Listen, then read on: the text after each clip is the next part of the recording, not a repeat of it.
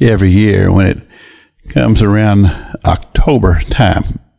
I like the month of October. It's a time when you get a little change of season, especially if you live in the northern part where it's a little colder. Here in Florida, where I live, up in the northern part of Florida, we do get a little bit of trees falling, but as far as their leaves and things of that nature, but it's really not anything like being up north or from Kentucky like where I'm from. But the one thing that always begins to appear is the glorification of Satan. And I'm just amazed about it because people just don't seem to understand. The Apostle Paul, we talked about this yesterday on the broadcast in the book of Thessalonians, said that he was hindered by Satan. And so I decided to take a little look through the scripture, just find out exactly who this person that we refer to, and maybe person is not the right word, but who is he? And I took you to the book of Isaiah yesterday. He says, "Oh, fallen from heaven, O Lucifer." And he says, "I will be like on high." In other words, this is what Lucifer said. And he said, or God said to him, "Thou shalt be brought down to hell, to the sides of the pit."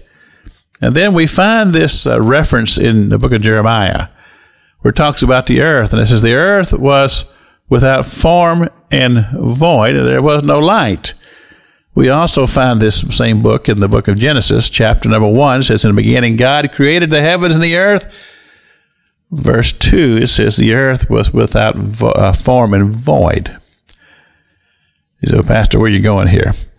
I'm just simply saying this, is that somewhere, I'm not sure exactly when it happened, so something happened. Lucifer was one of the archangels of God. He was described in the book of Ezekiel as being beautiful. It says he was holy, or on the holy mountain of God. And he was perfect, and his beauty was beyond measure. But in the book of Jeremiah, it says he was corrupted, and iniquity was found in him, and he was cast down. And now we find him in the book of Genesis in the garden. He says he was there in Eden, and he was bringing temptation to the woman and to the man.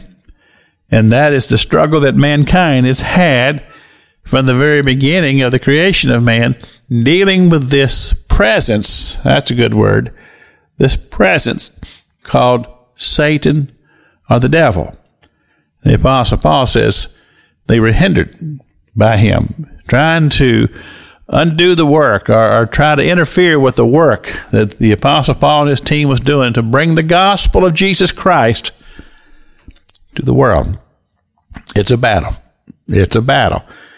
And it's a battle that continues to rage even today. And as I said, this one time of year that even Christians participate in this glorification of death, because the devil is all about death. That's his highest prize. And the thing is, I'm not going to give him one day or any days. I don't deal with devils.